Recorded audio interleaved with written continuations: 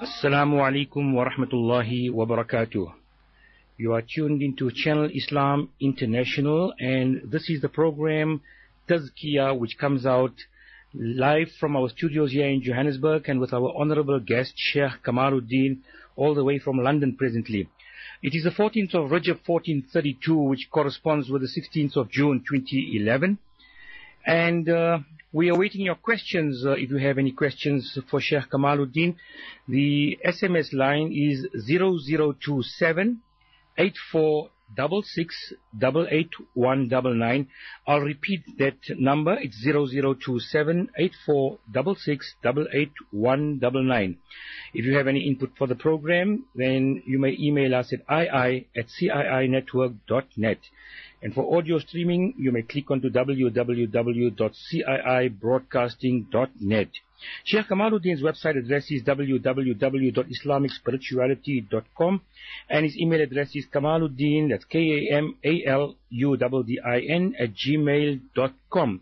Sheikh Kamaluddin spoke to us last week, regarding compromising our a'mal on the Sharia is something we should never ever do. And just as a person is obedient to his boss, he's in the very same way, we need to have the same attitude relating to the commands of Allah. That was a very, very pertinent point that Sheikh had mentioned last week. And he said that we must discipline our nafs so intensely.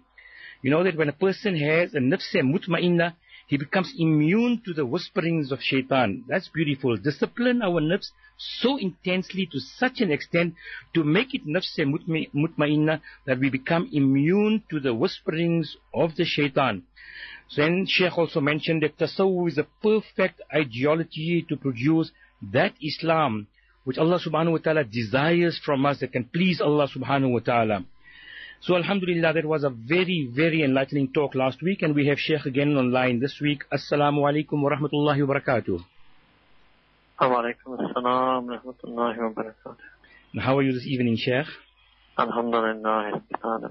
That's good, Sheikh. Sheikh, we've had a public holiday today. The day was a very, very lovely day.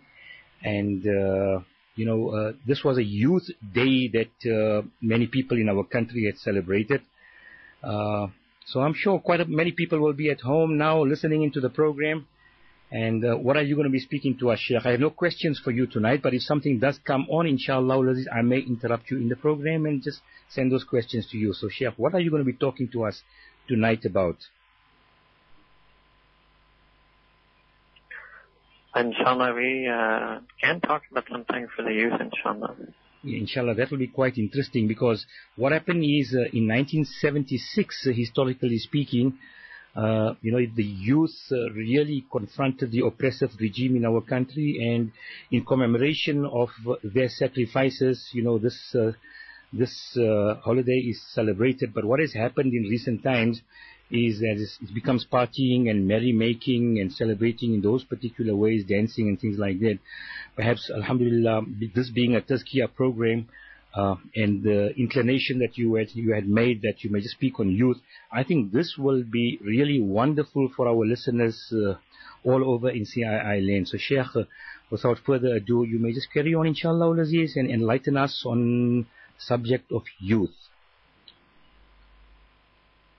Alhamdulillah wa kafa wa salamun ala ibadihi alladhina istafa amma ba'd. A'udhu billahi minash shaitanir rajeem. Bismillahir rahmanir rahim. وَالَّذِينَ جَاهَدُوا فِينَا لَنَهْدِيَنَّهُمْ سُبُلَنَا وَإِنَّ اللَّهَ لَمَعَ الْمُحْسِنِينَ. سبحان ربك رب العزة عما يصفون وسلام على المرسلين والحمد لله رب العالمين. اللهم صل على سيدنا محمد وعلى آل سيدنا محمد وبارك وسلم. اللهم صل على سيدنا محمد وعلى آل سيدنا محمد وبارك وسلم. I think that this notion of dedicating a day to the youth, it's amazing that no matter how far from Deen or how far from their own scripture for non-Muslims or how far from any sense of spirituality or morality people go, it's only human to be concerned about children, about the youth, about the future generation. And even if there are, like you mentioned, a lot of people who may have just spent this day, in frivolous activities, still the fact that the day exists, and we've seen in many Muslim communities, even here in England and also in South Africa, and, well, actually, interestingly, maybe not in Pakistan, but lots of youth conferences and youth days and youth events and events geared towards teenagers and geared towards college and university youth. And I think it's very important to realize that if we were to reflect on how much Shaitan has targeted the youth, and really if you want to understand the spiritual value of something, sometimes you have to see that what do other buyers in the market, how valuable do other buyers in the market view that item to be. So for example, if you want to know whether a particular item, worldly item, is valuable, you'll see, well, other types of buyers in the market, how valuable do they think it's to be? So if we want to know if something is spiritually valuable, it's also Shaitan values it very much. So for Shaitan, one of his valuable prizes is to get a young Muslim man or young Muslim woman away from Allah subhanahu wa ta'ala.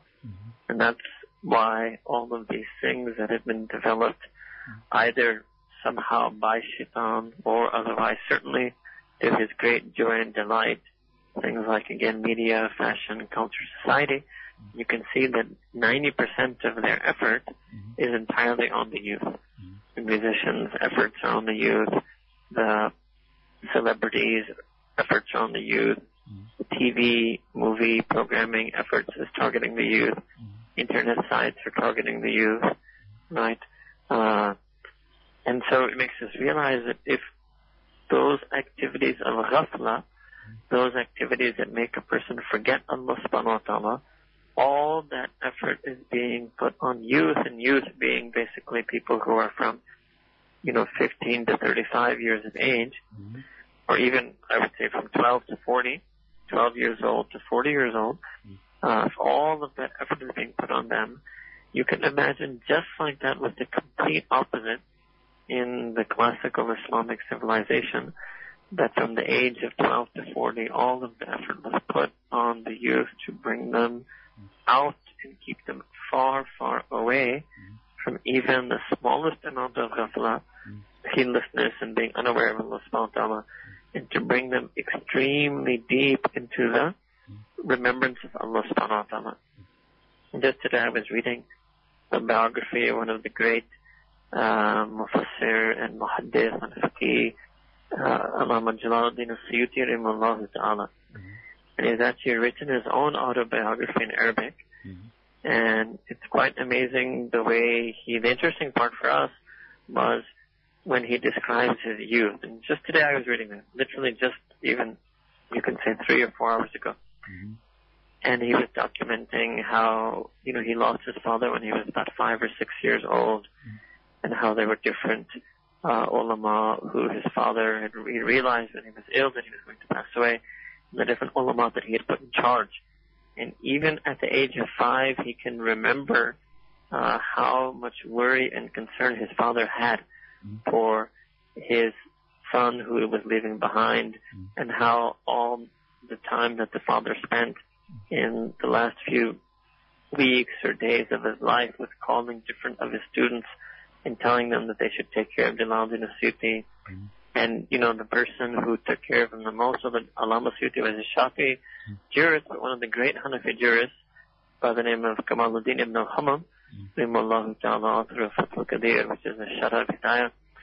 He was actually the most senior person who was in charge.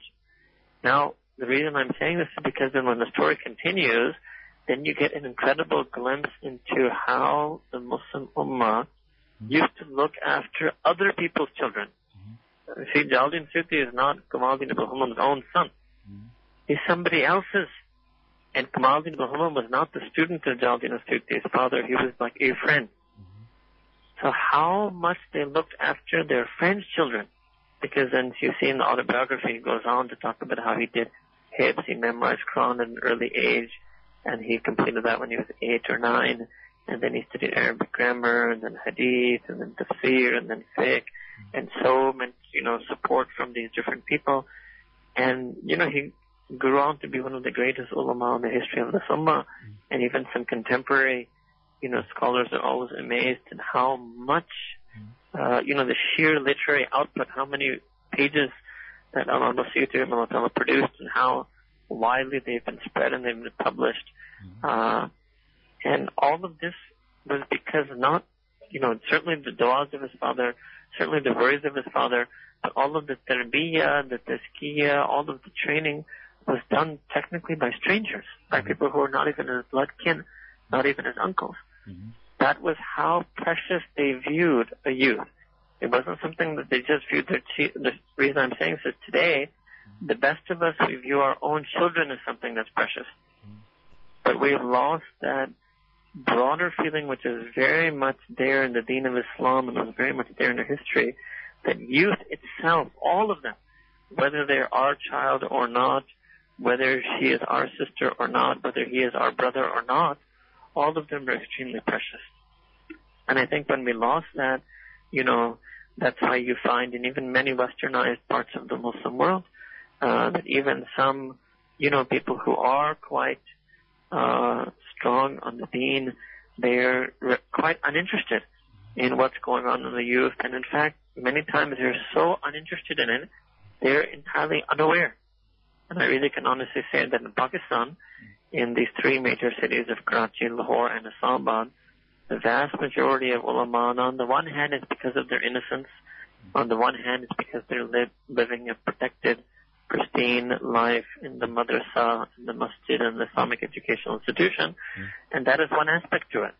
But another aspect is also that a lot of them are unaware about a lot of what goes on with the youth.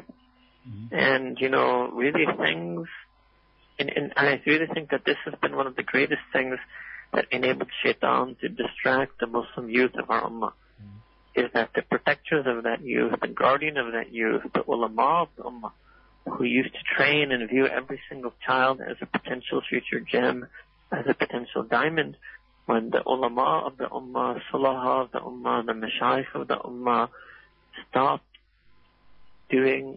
stopped caretaking over that critical segment, especially from 15 to 25, then Shaitan took that, because that is what I would call the formative years of youth. And, obviously a person can change after 25, and many people do change after 25, but from 15 to 25 is a very formative stage. And when the ulama and mashayikh didn't give enough attention to that age group, then Shaitan was able very easily, very swiftly, and also very devastatingly able to take them away from the deen of Islam. And alhamdulillah, this is not true for all of the ulama and mashayikh, and there have been a few, and in fact our own sheikh, in fact my own meeting with our own sheikh is because of this, of the deep and great attention that he showed to university students in America when he used to visit, on something that we've tried to inherit from him and to follow in his footsteps. But, really, it was an amazing story of Jalaluddin Suyuti Rahimahullah. And it's just, the life of a young Muslim boy who lost his father, an orphan today. It's not like it's just 1% different from Allama Suyuti's life. It's radically different. In fact, I would be hard to find even 1% similarity.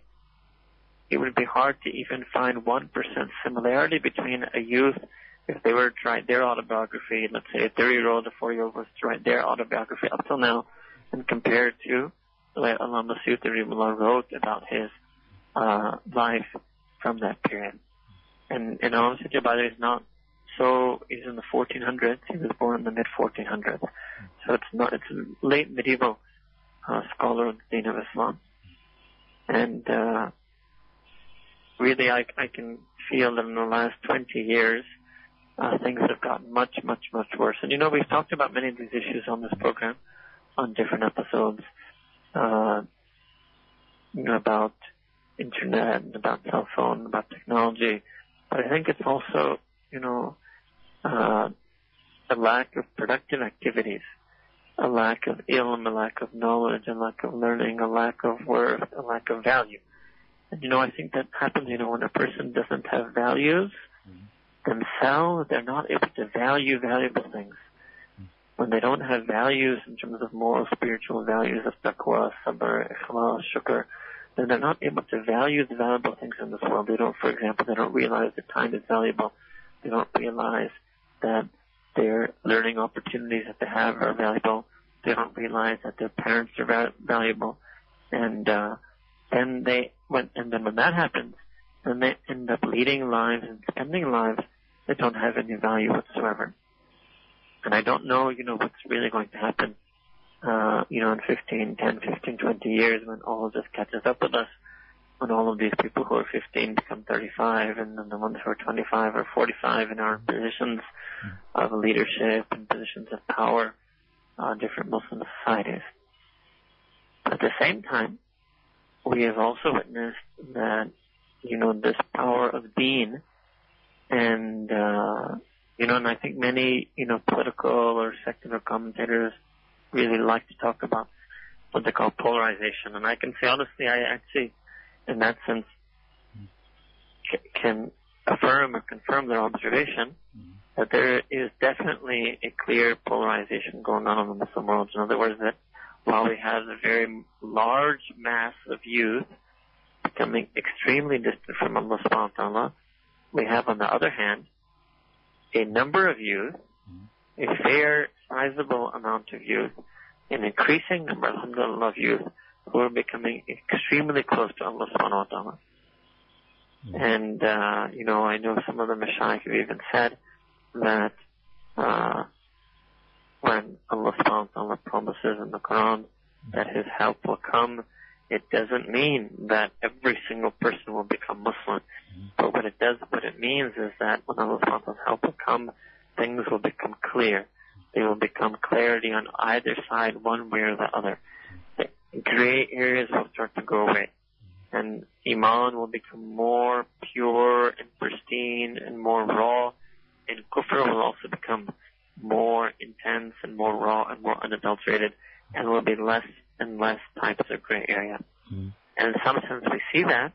So, on the positive side, then a person can take hope in the fact that there are now youth who are extremely ardent and sincere and passionate about Allah subhanahu wa ta'ala. But the tragedy is that they are a minority. And the vast majority of the youth are unfortunately getting more and more distant from Allah subhanahu wa ta'ala. There are still some few that are in between, right? That are still sort of lukewarm in their faith, not overly intense in sin and disobedience or disbelief. But we've seen the trend is to go one way or the other. Now the reason why I mention all of this is that because when a person very rarely, when a person is aware of these sort of social, historical circumstances, sometimes that can help them make the right spiritual choice. In other words, that a person shouldn't think, especially a young man or woman, she shouldn't think that I can be a moderate Muslim or I can be a balanced Muslim. She should realize that no, it is actually a choice between extremes. And I think the best way we can understand this is that this life is nothing compared to the next life. And the real reality, the ultimate reality, the unfading reality, the eternal reality is the akhirah. And in the akhirah, there is no moderation. There is Jannah and there is Jahannam. There is no moderate middle ground. There is no balance between them. And then even in these two places independently, there is no moderate place. For example, there is no light punishment in Jahannam. There is no moderate place in Jahannam. There is no lukewarm place in Jahannam. Even the lowest level of Jahannam is extremely extreme.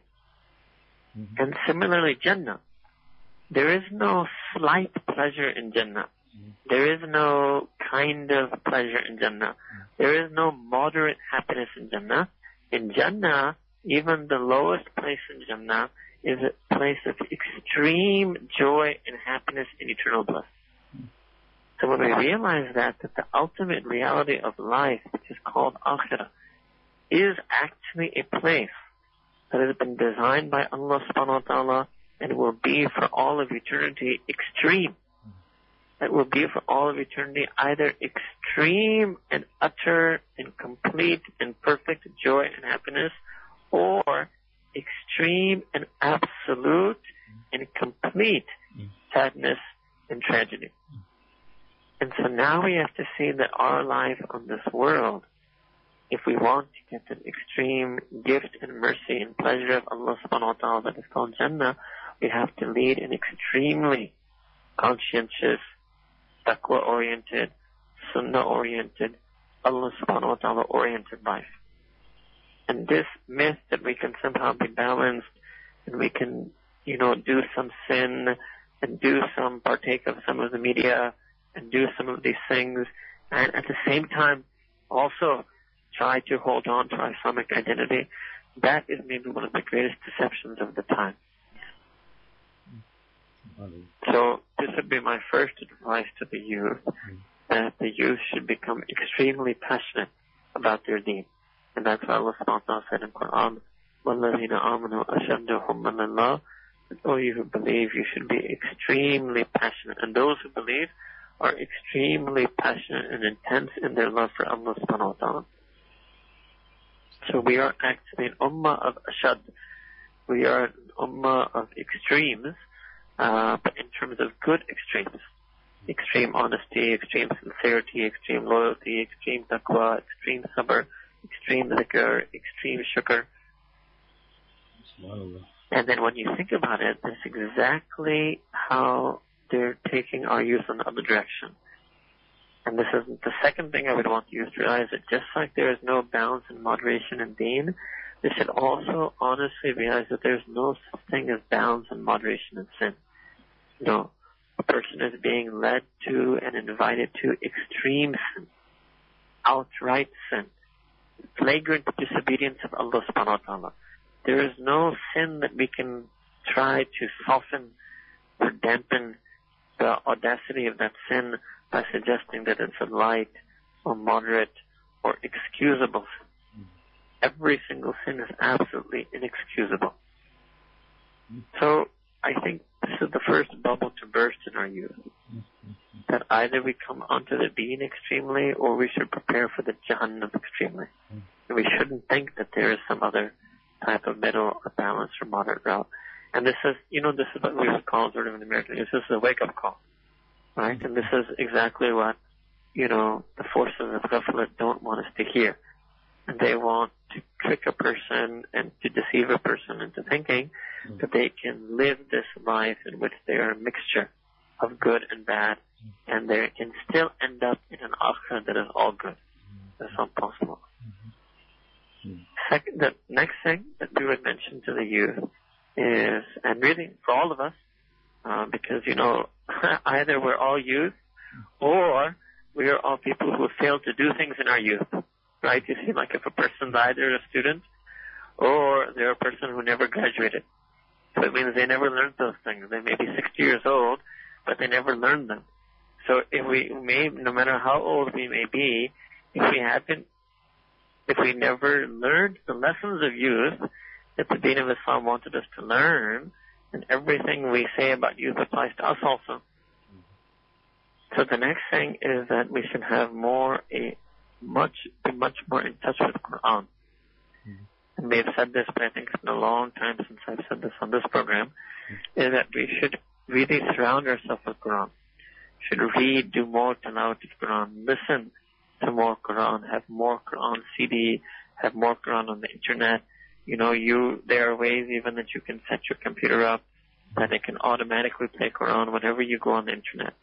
And, although yes, it is considered greater adab that when the Quran is being recited, that you drop everything else and pay all your attention to it. But some of the ulama have given permission that for a non-live recitation, i.e. pre-recorded, be that tape or CD or DVD or internet audio, for a pre-recorded, the adab is still there, but the adab is slightly relaxed. What does that mean? That you could actually have Quran playing in the background when you were doing something, such as maybe writing the email that you had to write to somebody, or checking, the directions that you need to check on some website. You're not formally talking or, doing something else. You couldn't have Quran playing in the background while you're talking to somebody, right? But if you were engaged in a quiet activity, to have the Quran playing while you were engaged in that quiet activity, given that Quran is pre-recorded, that would be something that's permissible to do. So as far as the Sharia goes, it would not be khilaf, or it would not be makruh, it wouldn't be khilaf. And as far as the spirituality goes, not only would it be permissible, it would be highly beneficial. And if we were to do that same thing when a person's walking around, if a person has one of those portable, digital recorders, so that they can listen to Quran when they're walking on the streets, even if, while they're walking, they still have to be aware of other things, it would have a tremendous impact, and we underestimate. We take these things for granted, and we take the recitation of Quran, tilawat of Quran for granted. So whether we can hear it in these ways or we should try to recite it more, and one of the best tips that we have found, and if a person wants to recite more Quran, is that they should listen to more Quran. And the more Quran a person listens to, the more they want to recite.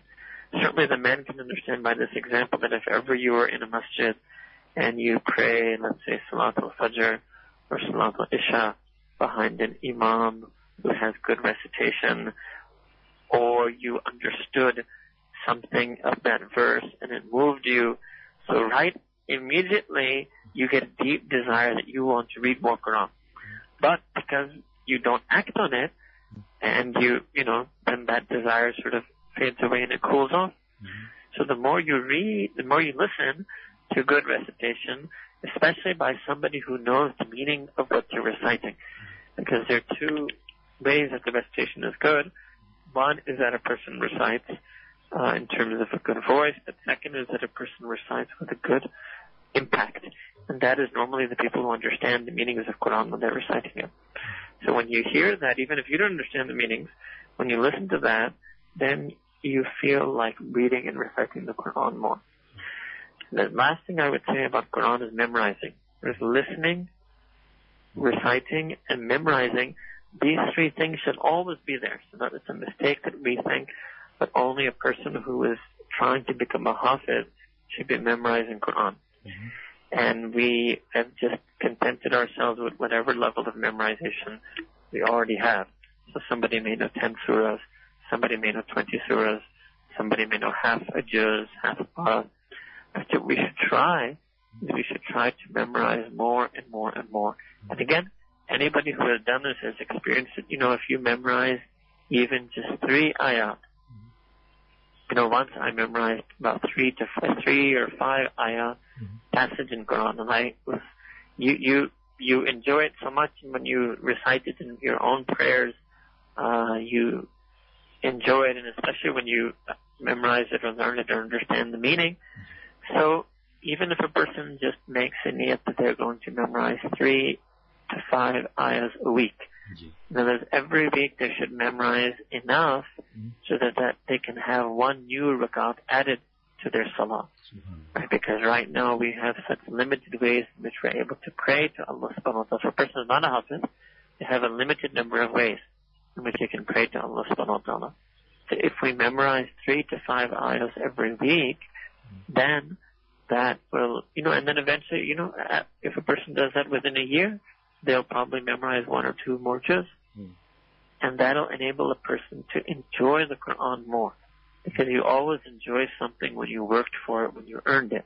And when you recite those verses, and you will find this, and certainly those of us who are a bit older would know, that those prayers that we offer, when we recited something that we had memorized when we were a kid, sometimes it's possible for our mind to wander during such recitation. But when you recite a prayer, and in that you recite some ayahs that you learned as an adult, because they're more personal to you, because they're closer to you, when you recite those ayahs, it's almost impossible to ignore the meaning. It's almost impossible to ignore the meaning. It's impossible to ignore the feeling. And then what happens then because of that is that a person ends up focusing more, concentrating more, feeling more in their salah. The other advice I would give is that, again, to the youth, but also to, all of us who are older, is to learn to talk less, to speak less. And I think the youth today, when you see them, they've been programmed by the TV programs that they watch and the society that they're in to be extremely talkative, to talk about anything and everything. And they don't like the silence. They don't like it when people are quiet. And if two people are sitting and they're quiet, they think that there's something wrong. And that something needs to be done, there's something they need to go somewhere, they need to do something. So no, they should learn actually talking less as a virtue. And if there is nothing of benefit to say, then being quiet is actually the best option. The best option. And more often than not, when young people speak, in any case, they can end up getting them, they end up tripping into areas of ghibah or backbiting or slander or lying or exaggeration or misuse of words. It's a slippery slope for them. They should learn to talk less, and then related to that, they should learn to listen more. And what's happened is our youth have been programmed in such a way that, a lot of things that are taking place around them that are within reach of them, that could have brought them closer to Allah subhanahu wa ta'ala, they're inattentive to it. By not listening to it, I mean generally speaking, they're inattentive to it. Sometimes they're even oblivious to it. They don't notice it at all. They're almost as if they're completely unaware of it. When a person learns to become more quiet, they're also more able to absorb good things that are taking place around them. And I would add to this as well that all of the youth should try to keep company with people who are older than them. And this is one of the great things that I understood, again, going back to Allama Jalaluddin As-Suyuti Rahimahullah biography, is that he spent his youth in the company of people who are adults, as opposed to spending his childhood and youth in the company of children and youth. And this isn't something unique about him. This is something, when I was reading it, but then I started reflecting, that this is a common feature. And this is a very oft-recurring feature that we see in many of the biographies of the great ulama and salaha of this ummah. And when they were young, they did keep company, obviously, with young people as well, but they kept a lot of company with people who were older. And that is why in our tradition of tasawwuf, when a person is young, they're 15, 20, 25, and they take a shaykh. Well, first of all, their shaykh is older than them. Second, they will then interact. So in school, they only interact with people who are in 12th grade. They only interact with their age group. But when they're in the masjid, when they're in the madrasa, when they're in a religious gathering, they're interacting with people of all types of age groups. And our Muslim youth, who aren't connected to the masjid, aren't connected to the religious gatherings, they end up then only interacting with people who are their age or at most 1 or 2 years older. And that's not natural. And the Deen of Islam, by making everybody who is, 12 years or older pray together, come together for Jummah, come together for Eid, fast together, and, do their tarbiyah and ta'aleem and tadrees all together irrespective of age, that was one feature of the Deen of Islam. The Deen of Islam wanted people to interact, wanted specifically 14, 15, 16, 18, 20, 22-year-olds to interact with people who are 25, 28, 30, 35, and 40. This is another thing that is missing in many of our youth today. And that prevents them from maturing into an adult much sooner than they would. So there are a lot of, very interesting features that just take place, I'd say almost automatically in tasawwuf, and actually bring a person to the way Allah subhanahu wa ta'ala wants us to be and the way Allah subhanahu wa ta'ala wants us to interact with other people. And again, here I would say that when the youth and when those who are older than them, they should follow the first two things, which is one, to try to remain quiet, and number two, to observe and absorb. And you find this in our tradition of tasawwuf, that the students would always try to observe and absorb from the shaykh.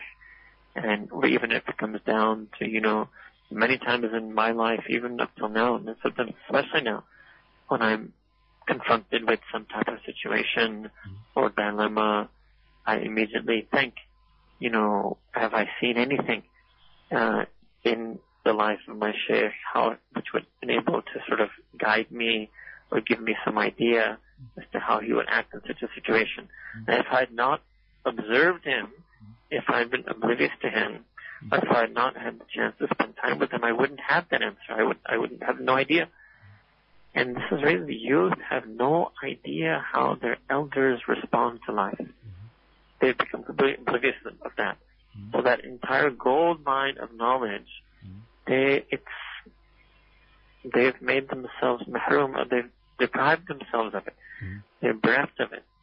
And again, if you look back in the earliest period of the Muslims, maybe I think the first book written of this type is called the Tabaqat of Ibn Sa'd, in which he writes and gathers the biographies of the Tabi'in and Tabai Tabi'in.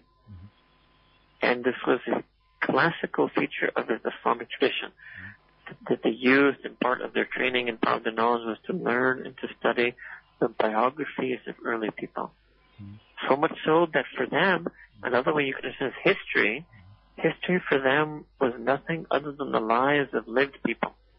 So, for example, the famous history of At-Tabari, that's written like a history, the way most of us understood history in English. But Imam al-Bukhari's, his Tarikh al-Kabir, his grand history, is almost, not entirely, but almost exclusively just biographies of people. Because for him, that was the history. When he wrote the history, he wrote the history of the lives of the people who lived in that period. That was history. And in that sense of history, we've become very distant from our history. We're not aware and acquainted with the lives of our elders in the past, nor are we learning from, benefiting, observing, or absorbing the lives of those who are elder to us in the present. And then when we enter our own future, then we won't have any idea how to react, how to respond, how to negotiate, how to settle, because we would never have even observed our elders do that.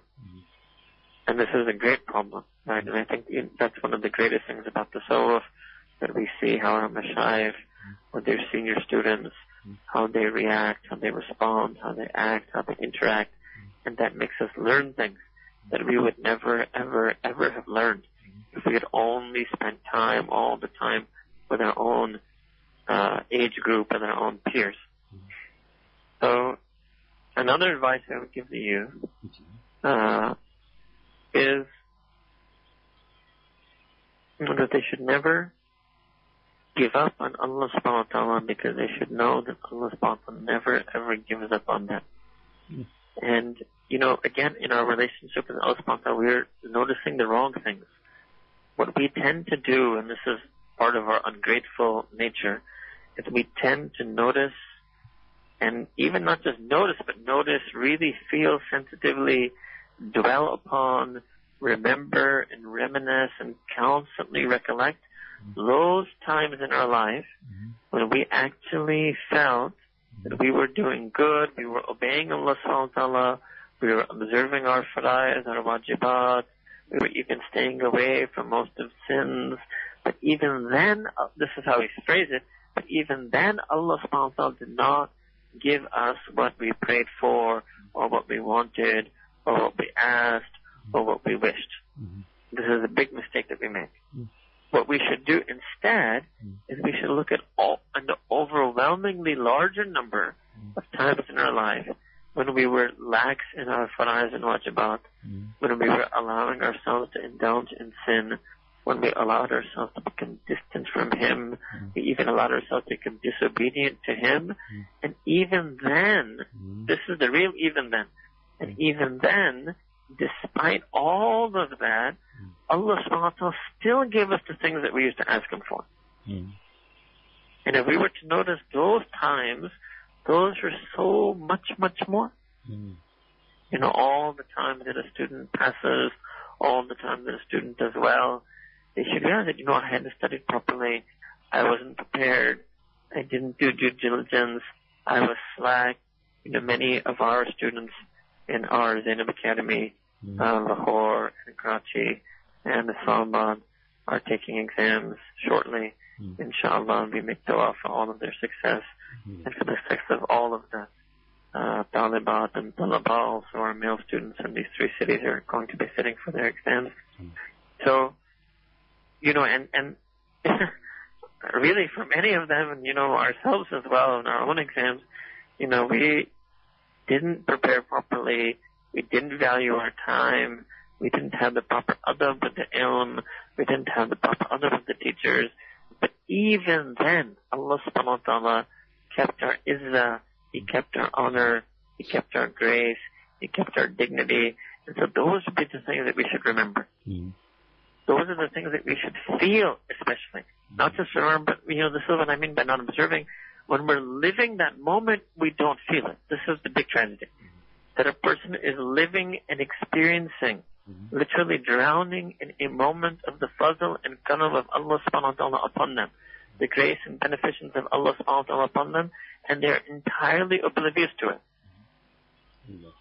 And when they live through it unthinkingly, when it's present, if a person is unaware of the present, then there's no way they're going to be able to reflect upon it and benefit on that experience when that experience becomes past.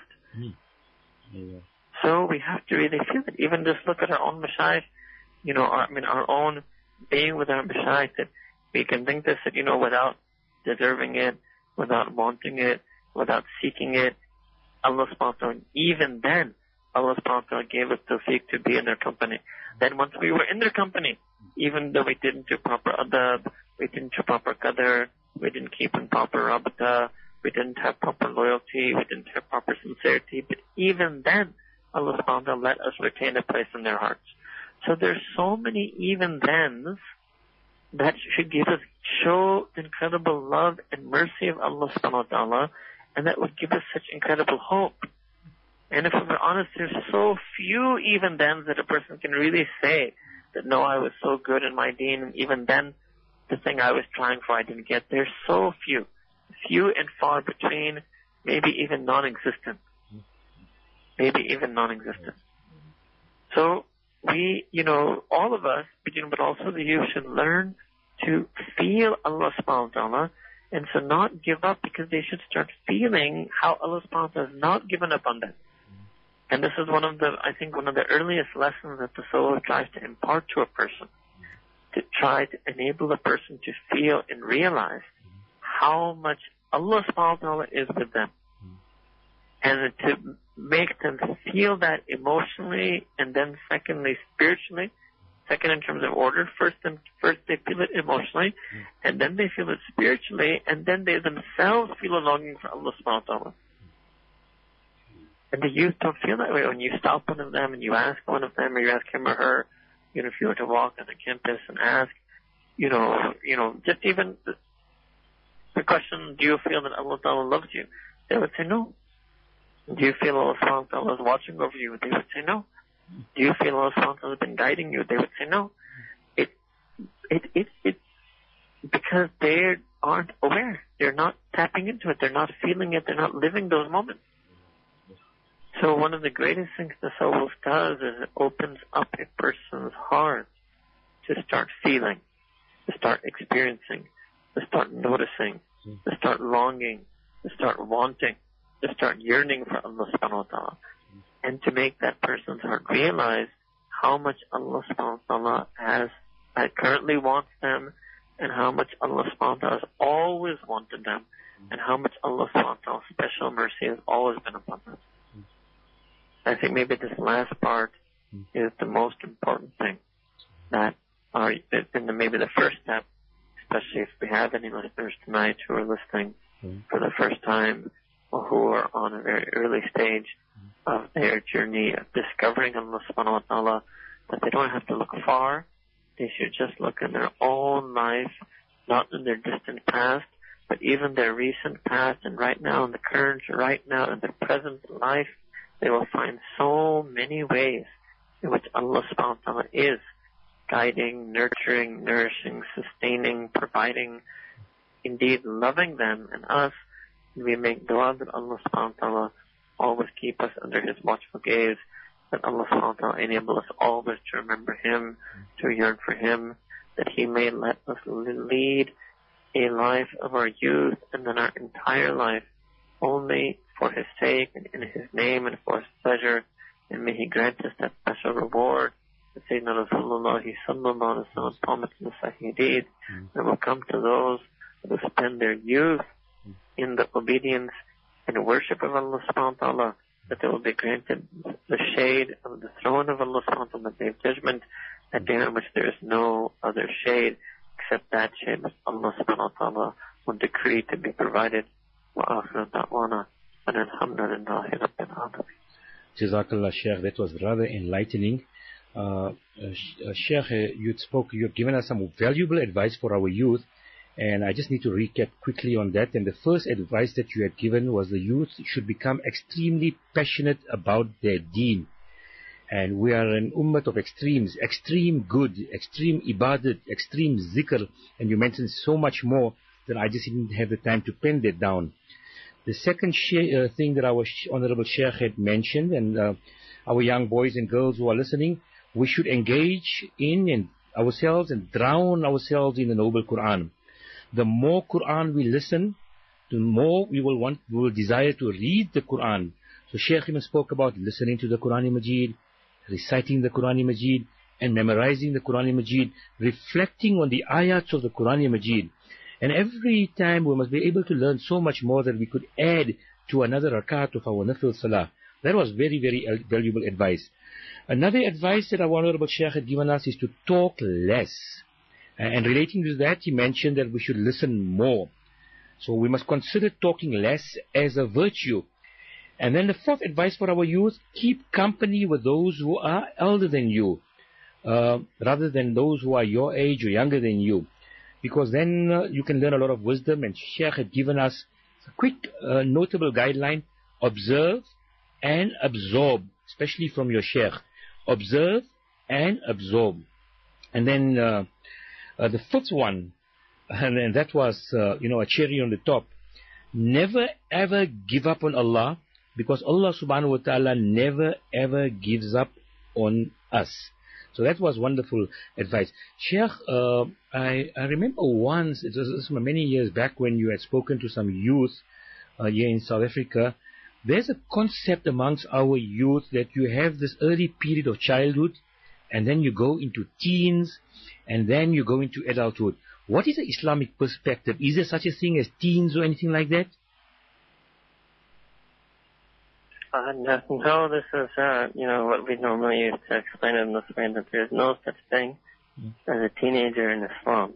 Okay. And by that, what we meant is, obviously in Islam there is a human who is 12, who is 13, 14, 15, 16, 17, 19, but the American or Western or westernized, let's put it that way, concept of teenager is that age of your life that when you're from 13 to 19, and really they stretch their teens well into their 20s, is that period of life when you are free and you don't have moral responsibility, in the sense that you should do what you like and drink what you like and eat what you like and taste what you like and wear what you like and interact with whoever you like. And it's this false freedom that they think that they're giving people.